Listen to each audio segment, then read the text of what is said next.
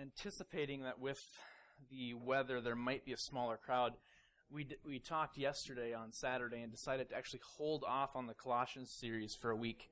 We don't want to lose steam with that. We want to make sure, especially as we now start working our way into a really significant theological portion of the letter, that as many folks are here and present as possible. So we're going to divert from Colossians this morning and spend some time in Psalm 73.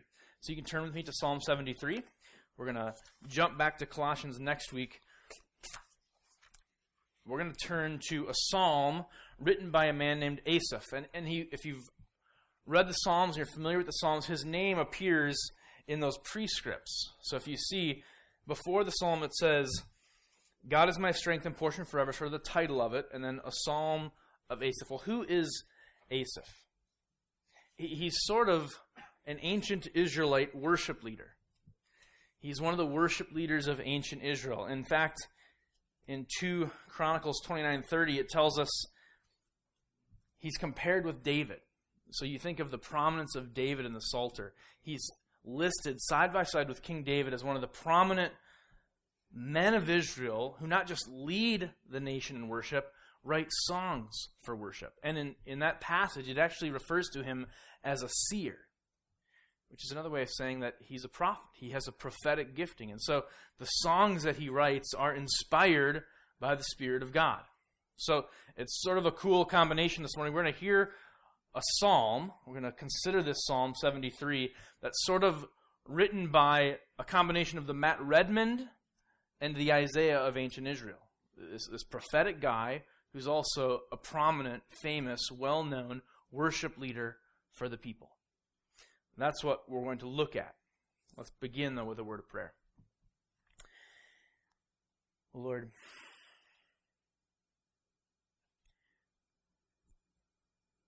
it is incredible to consider the timelessness of your word. Lord, that you can inspire a man who lived thousands of years ago and who lived in a situation and a culture so completely different from ours. And yet, Father, your word stands, and your word is true. And as we'll see this morning, Lord, we see that our hearts are so very similar to Asaph's. So, Lord, we ask that you would address us with your word this morning. Open our hearts. Change us according to your truth. In your name, Jesus. Amen. Well, Psalm 73 is a psalm that specifically deals with the issue of envy. You wouldn't get that necessarily from reading the prescript, right? It says, God is my strength and portion forever. But the content of the psalm is this psalmist, the writer, struggling with his own envy. In the first half of the psalm, we're going to see how he self-diagnoses himself. It's a pretty helpful look at how do we wrestle with our hearts. How do we examine our hearts in the midst of temptation? And then in the second half, after diagnosing his heart, he turns his attention to the remedy. So he diagnoses and he applies the remedy. And these two sides mirror each other. They build to a peak in the middle, and then it resolves itself towards the conclusion. So we're going to work our way through each section of the psalm this morning. First, in verses 1 to 3, he states the problem. Psalm 73, verse 1, he says this, "Truly, God is good to Israel, to those who are pure in heart. But as for me, my feet had almost stumbled. My steps had nearly slipped. For I was envious of the arrogant when I saw the prosperity of the wicked." Asaph knows the truth. He states it clearly up front in verse 1. And yet, even as he states the truth in verse 1, we see a problem. He's in the midst of temptation. He's in the throes of it. It's gripping at him. Verse 2 is this sad contrast between the truth of God and who he is and where the writer finds himself. God might be good and in favor of the pure in heart. He might be But as for me, that signals that Asaph is in temptation up to his neck.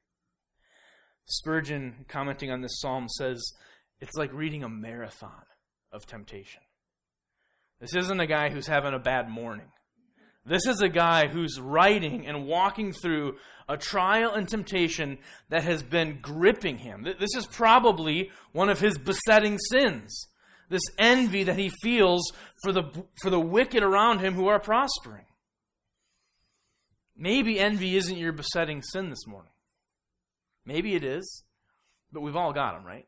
We've all got those things that if we're honest with ourselves, they're those issues, those thorns, those difficulties, those decrepit parts of our heart that we want so badly to kill.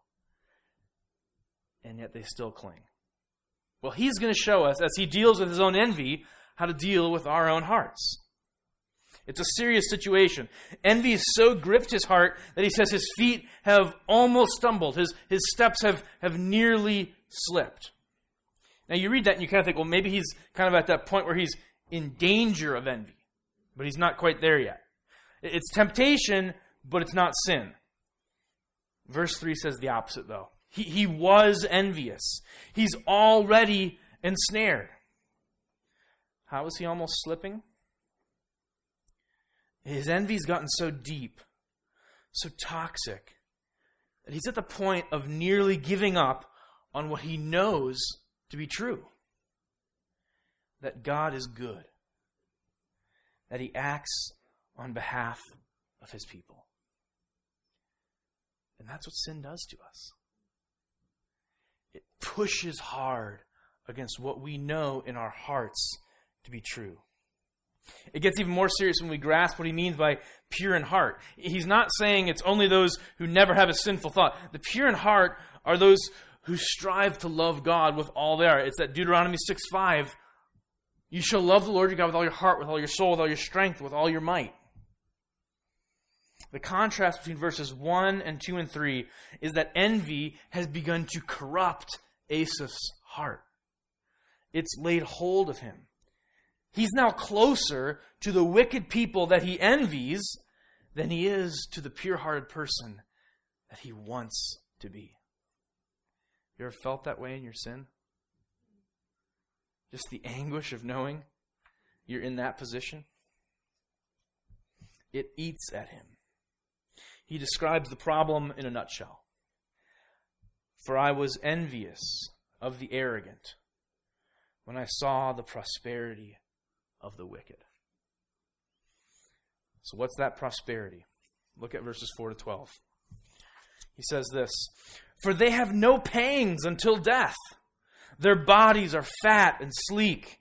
They're not in trouble as others are. They're not stricken like the rest of mankind. Therefore pride is their necklace. Violence covers them as a garment. Their eyes swell out through fatness. Their hearts overflow with follies. They scoff and speak with malice. Loftily they threaten oppression. They set their mouths against the heavens, and their tongue struts through the earth. Therefore his people turn back to them and find no fault in them. And they say, how can God know? Is there knowledge in the Most High? Behold, those are the wicked, always at ease. They increase in riches. The summary could really be, lucky them. They have it so good. Their spouses are more attractive. Their careers are more successful. They get every promotion, and they're slackers. Their reputation is constantly praised, even though their hearts are evil. Their wealth keeps increasing. The temptation to envy is seen in how perfect their lives appear. He's describing these lives that just seem so put together. Even their pride and arrogance seem attractive. Their necklaces, their garments. They seem carefree. They're utterly fearless, even of God. They don't fear the Almighty. They have everything taken care of. And they're corrupt, verse 8. And in their arrogance, they even blaspheme against God. But worst of all, they get away with it. And they always have it easy. They get away with it, and they have it easy, and they always seem to be getting ahead in life. You ever experienced that with people? Verse 7 says, their eyes swell out through fatness. It's a weird phrase.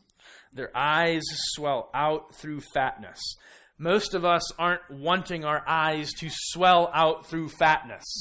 We would maybe talk about the wicked saying, their lips are puffed up with Botox. They've got so much money they can make their lips beautiful. Well, Asaph says, they're so rich, their eyes bulge out with fatness. That's because in the ancient world, only the rich people get to be obese. In the ancient world, they don't have McDonald's on the corner of the Jericho Road, right? There's no Wendy's. There's no pizza delivery guy. You got to go out and tend your flocks and seek to bring produce out of the ground. And it's only the wealthy that have just this abundance of food and wine and drink and dates and figs that they can just eat to their heart's content. And so their eyes bulge out with fatness, and there's this sense of, man, they look like that because they've got it all. Morbidly fat, and he envies them. You hear the twisted temptation, though? Asaph is so jealous of their success, he's wishing his eyes would bulge out of his head. It's the person who's no longer mocking the woman with the crazy Botox lips, but now thinking, I wish I could afford to do that to my lips. We're not that much different. It's like watching the Oscars, right? Right around the corner. You see all of this fame and celebrity and this glamour and beautiful dresses and tuxedos and beautiful people. Cameras flashing. The paparazzi, it just looks incredible. It looks so appealing. But think about it. These people are hounded by the media. Their marriages, we read again and again and again, are tales of infidelity. Serial divorces, trading in marriages like we trade in pairs of socks. Morbid materialism. And still thinking as we watch, I wish my life was like that. Wouldn't that be something? Really, you wish your body was so full of fat that your eyes would bulge out of your head. That's what you're seeing there. To make a literal analogy, you wish you were so wealthy that the collagen injections of your lips would bulge off your face. And many of us think that exact same way. And that often leads to what we see next. In verses 13 and 14, we see the pity of the situation. All in vain have I kept my heart clean and washed my hands in innocence. For all day long I have been stricken and rebuked every morning. Lucky them devolves into poor me. I have gotten the shaft in life by trying to live rightly. His envy has grown so toxic that now the worship pastor is convinced righteousness is just a ripoff. We see a tension of truth in conflict in Psalm 73. He's torn between the truth that the world is peddling and the truth that God tells him is the way to live. And he feels in his heart a tug both ways. Asaph believes that God is good, that he upholds the righteous, the pure in heart. He states it. But in verse 14, he bemoans the fact The temptation that everything in the world seems to contradict that truth. The idolaters win wars. They defeat God's people in battle. The greedy get rich. The cruel go unpunished.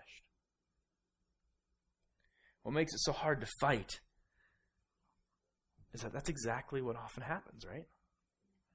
We see that happening in the world. And so we can understand the temptation. He's assaulted by it. He's confronted by it.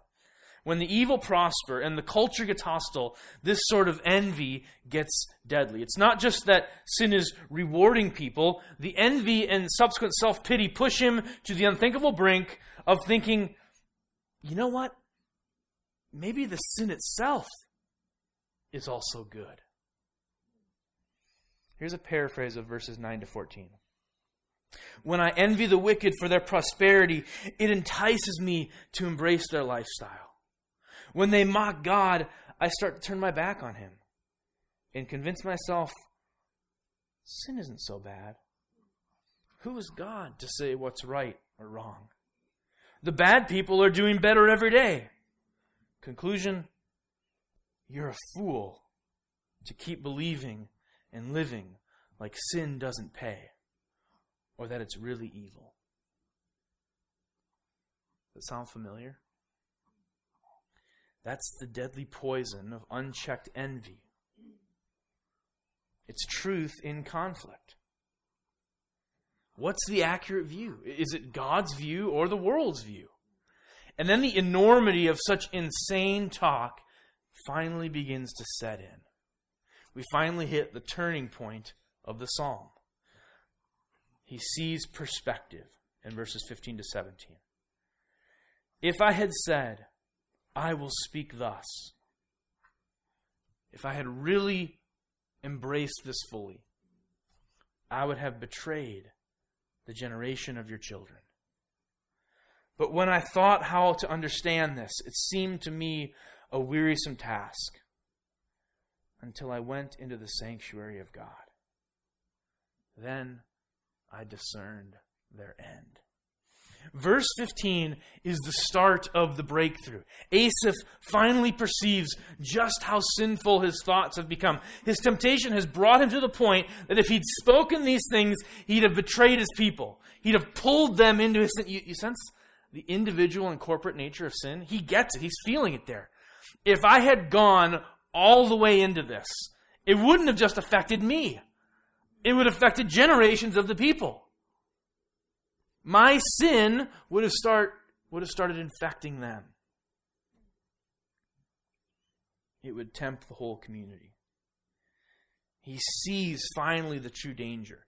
That envy is a secret murmuring. A secret murmuring against the sovereignty of God. Why has God given them that? How could God give them that? If God gives them that, is God just? But fresh perspective comes to him. But where does he get it? Where does it say it comes? The fresh perspective comes. He finally stops the pity party at the mall, wandering around, envying all the people who get to walk into I have to go to like the Dollar General store, and they get to go to the Gucci store.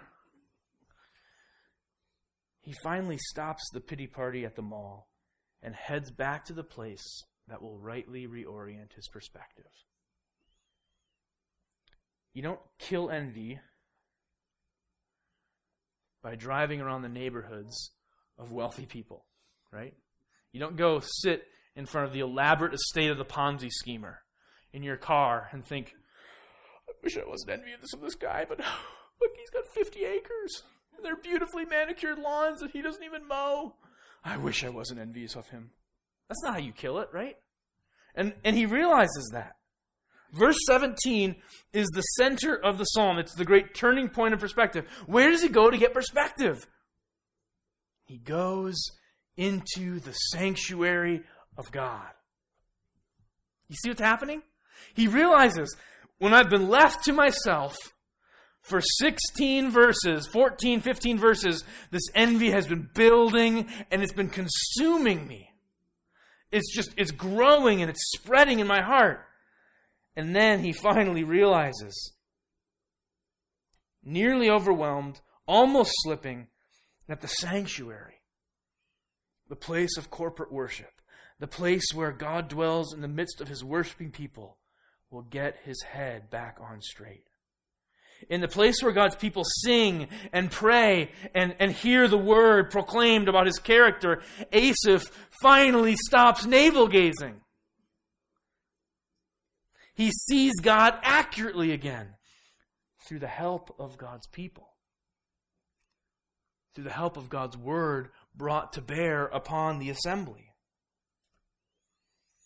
It helps him to see the wicked with clarity. And then the remedy takes the form of 3 weighty realizations. So he's kind of had the moment, and now the remedy starts to unfold. First, he sees the providence. 18 to 22.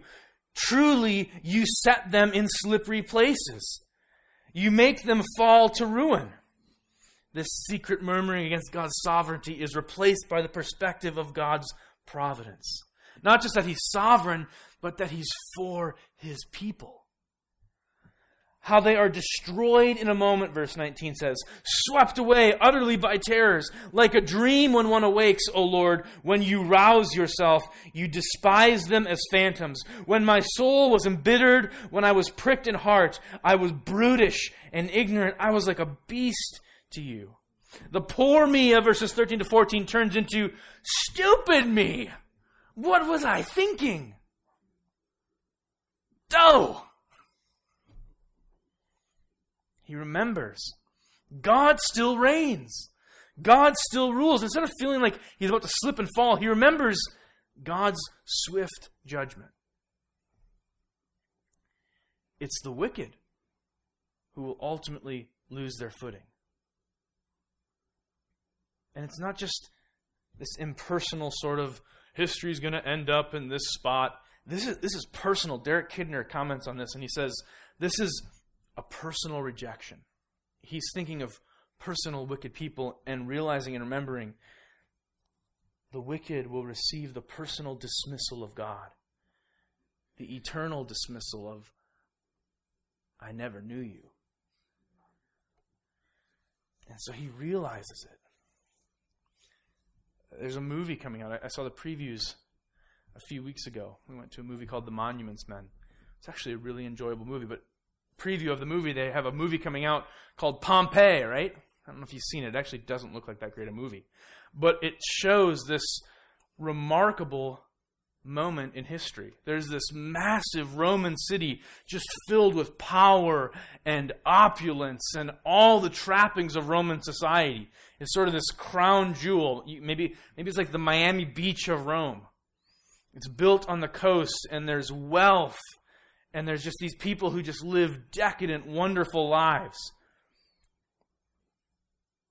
And all of a sudden, the volcano erupts. And you see archaeologically, if you've ever seen pictures of what happened in the city, it's preserved in these ashen, fossilized people huddled in their homes. There's one of what they think is a mother covering a child. In a moment, Pompeii is gone. And the wealthy are no better off than their slaves. When the volcano erupts, their mansions and their chariots can't protect them. Their silks and their dates and every conceivable material convenience vanish as the ash falls. As Asaph says, before the judgment of the Lord, the wicked are phantoms. That estate of the Ponzi schemer, it seems so lush and beautiful and real and tangible. Asaph tells us, reminds us, it's a phantom. It's dust. like Asaph, we never put envy to death if we stare at the present prosperity of the wicked. To kill this sort of envy, we need to remember the future and the God who controls it. You remember Luke 16, the parable of the rich man and Lazarus? There was a rich man who was clothed in purple and fine linen, who feasted sumptuously every day. He's got the bulging fat eyes, right? You kind of just picture this really like obese guy laying on like a couch and like somebody just like feeding grapes into his mouth. That's what I picture with the bulging fat guy. That's what's happening here. And at his gate was laid a poor man named Lazarus, covered with sores. Not a pleasant scene. Who desired to be fed with what fell from the rich man's table. Moreover, even the dogs came and licked his sores. Think there's a guy who might be tempted with envy? Lord, why do the wicked prosper? I seek you, Lord, and I got dogs licking the sores of my legs. The poor man died and was carried by the angels to Abraham's side. And the rich man also died and was buried, and in Hades, being in torment, he lifted up his eyes and saw Abraham far off and Lazarus at his side. And he called out, Father Abraham, have mercy on me, and send Lazarus to dip the end of his finger in water and cool my tongue, for I am in anguish in this flame. But Abraham said, Child, remember that you in your lifetime received your good things, and Lazarus in like manner bad things. But now he is comforted here, and you are in your anguish. Envy is spiritual suicide. It fashions us after its author, Satan, the archetypal envier. He envies after God. I want to be like God. I want to be God. And so he falls. And then he envies after Adam and Eve, after the paradise they live in. He might hate God, but he knows there's blessing in his presence. He envies the paradise, and he envies the fact that they bear the image. He wanted to be God and was cast out. And now here God creates Adam, Eve, male and female, to bear his image in the world. And so in his twistedness, he convinces them to corrupt exactly what makes them so unique and so special. Envy is demonic. When Asaph realizes God's control of the situation, he indicts himself. I was brutish. I was a meathead. I was ignorant, like a beast. And then he goes to the portion, verses 23 to 26. Nevertheless, I am continually with you. You hold my right hand. You guide me with your counsel, and afterwards you will receive me to glory. Whom have I in heaven but you? And there is nothing on earth that I desire besides you. My flesh and my heart may fail, but God is the strength of my heart and my portion forever. That's the part you recognize, right? That's the part that people maybe come to the participation mic and read for folks during worship. But it's in the context of those preceding verses.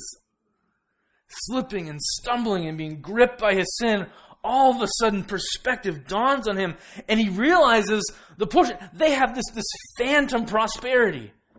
Yeah, they're doing well. They cheat and they scheme, and their businesses blow up as they cut ethical corners.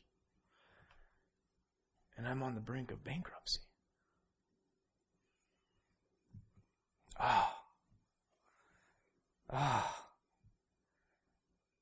But you will receive me to glory. Lucky them. They have it so good. Turns into rich me. I have it so good. Now, he doesn't say that a single thing has changed about his circumstances, does he? From what we read in Psalm 73, it appears his life is exactly the same.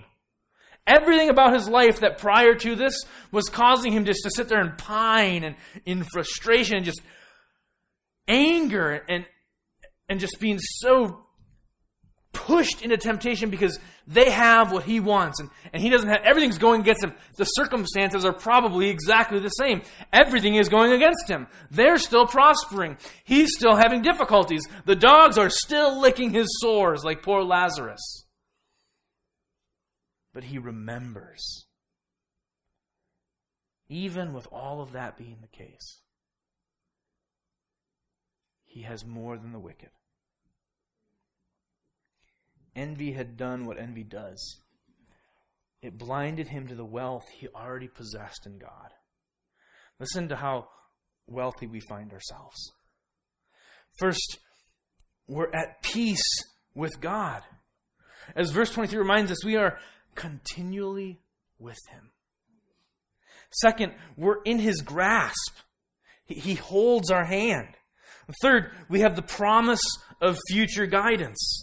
And finally, ultimately, afterward, he says he'll receive us to glory. Now, if you're scoring that at home, that's security in the present, it's security in the future, it's security for all eternity. It's heavenly and earthly wealth of the real kind. It's a rock and inheritance that doesn't end with this life. Envy isn't just spiritual suicide. It's spiritual baloney. You don't get anything back for what you put in. For all the longing and lusting and obsessing and complaining, you don't get any satisfaction. You just get more longing and lusting and obsessing and complaining.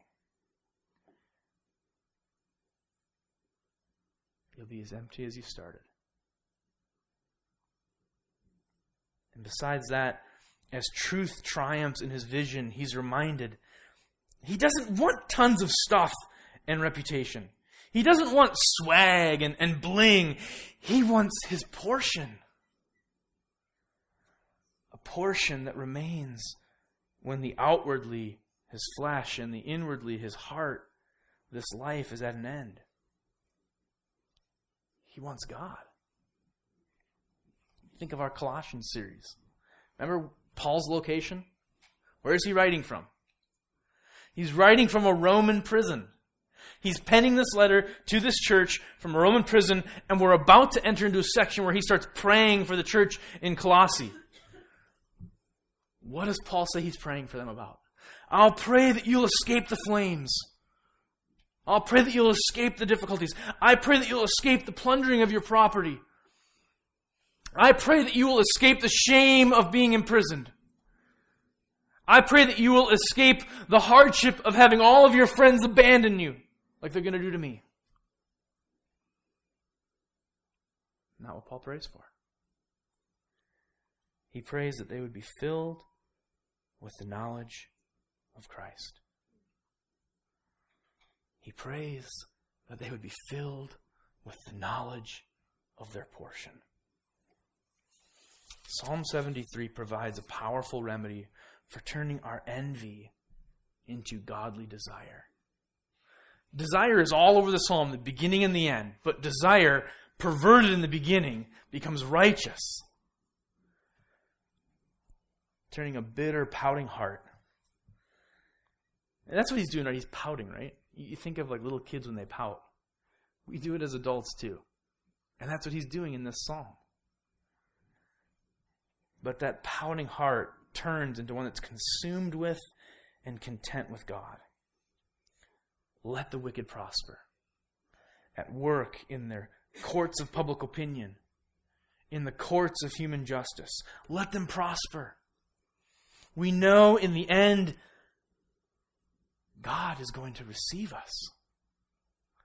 God is going to welcome us into glory. I love how Thomas Watson puts this. The wicked go through a pleasant way to execution. The godly go through a foul way to coronation. See how happy all the saints are at death. They go to a kingdom. They shall see God's face, which shines 10,000 times brighter than the sun in its meridian glory. The godly at death shall be installed into their honor and have the royal crown set upon their head.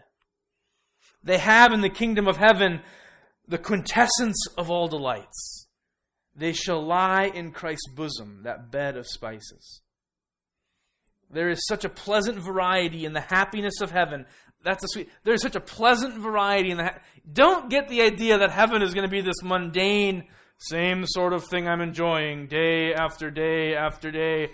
No, there's a variety of pleasant happinesses in heaven. An infinite variety of things we will enjoy in God's presence. That after millions of years, it will be as fresh and desirable as the first hour's enjoyment. In the kingdom of heaven, the saints are crowned with all those perfections which they are capable of. The desires of the glorified saints are infinitely satisfied. Psalm 73 is about desire. Corrupted desire turned to godly desire. And Watson is right. You put your desires upon God and know that in eternity, in the hope of glory, all of those desires are going to be satisfied infinitely. The emptiness and the bottomlessness of envy, longing and pining and grumbling. That just gets you more pining and longing and grumbling. In heaven, it's the opposite. It's joy and it's satisfaction and it's love. It's flourishing and it just gets more joyful and more satisfying. There's more flourishing. There is nothing absent, Watson says, which they could wish might be enjoyed. There's not even a possibility of envy. You have everything. There is nothing present which they could wish might be removed. Which leads him to his conclusion of the privilege. Verses 27 to 28. For behold, those who were far from you shall perish. You put an end to everyone who is unfaithful to you. But for me, it is good to be near God. I have made the Lord God my refuge, that I may tell of your works. The truth stated in verse 1. God is good becomes truth affirmed. Truth really believed. God is good. Yes, it is good. It is good to be near God. That's the third greatest remedy. Seeing his bitterness for the ugly poison it is, he decides to draw near to God, his refuge. The Psalms come full circle. It's not just about what God can do for a person. More importantly, it's what God can be to a person. If we keep our hearts steadied on truth, we navigate just the vagaries and the temptations of a fallen world. Circumstances. Who prospers and suffers here and now aren't nearly as important as our attitudes. What you believe, the purity of your heart, controls whether you live in truth, whether you experience God's goodness, or get overwhelmed by life and deceived into thinking that experience teaches that God isn't good. And that experience of God's goodness is nowhere more profound than at the cross. The sweet convergence of God's just answer to wickedness and his provision of his own Son as the portion come together at Calvary. When we feel assaulted by all the injustice, the cross reminds us no one, not a single person in human history, not Asaph, not Lazarus with dogs licking his wounds, No one, not me, not you, has felt injustice more acutely than Jesus. And we stand under the shadow of the cross.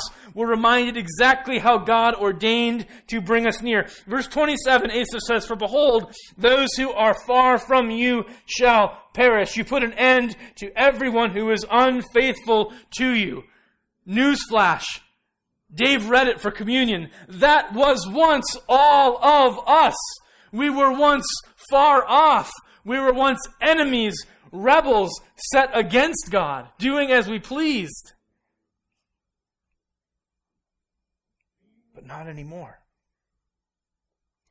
We're reminded in the cross the remedy of how God brings us near. Our refuge from God's wrath is under Christ's trembling, dislocated shoulders as they bear that wrath. You know why envy's poison? Because the envious have no awareness. They have no joy for God's greatest work. It's only when we draw near and remember why we can draw near, when we sense just how personally God is our refuge, that we're truly able to proclaim all His works. And that's a great privilege. No one finds real pleasure, real delight, lasting contentment, infinite, eternal, inexhaustible satisfaction in God, except for those who sit at Calvary's Hill. That's the place where the Spirit teaches us the love of God for us in Christ. You, me, we should perish as the wicked. But we will prosper as the righteous, because the righteous one is shredded on our behalf. That's the refuge where every truth proclaimed becomes truth vindicated, becomes truth experienced, like a wine prepared for our souls. It's here where we are kept closest to God and closest to delight. Isaiah 61:10. I will greatly rejoice in the Lord. My soul shall exult in God. For He has clothed me with the garments of salvation. He has covered me with the robe of righteousness. Finish with a quote from Owen. The soul that sets up its rest and makes its great concern to walk humbly with God is brought to His foot, bent to His will, is ready for His disposal. Whatever God does in the world with Himself, His or others, He has peace and quiet in it, satisfied in circumstances. His own will is gone. The will of God is His choice. His great concern lies not in anything that can perish, that can be lost. When a man shall see in the worst state and condition that his great concern is safe, that though all is lost, God, who is all, is not lost, that this can never be taken from Him, it fills his heart with delight. Is he in prosperity? He fears not the loss of that which he most values. Is he in adversity? Yet he can walk with God still, which is his all. He can therefore glory in tribulations, rejoice in afflictions. His treasure, his concernment is secure. Would you bow your heads?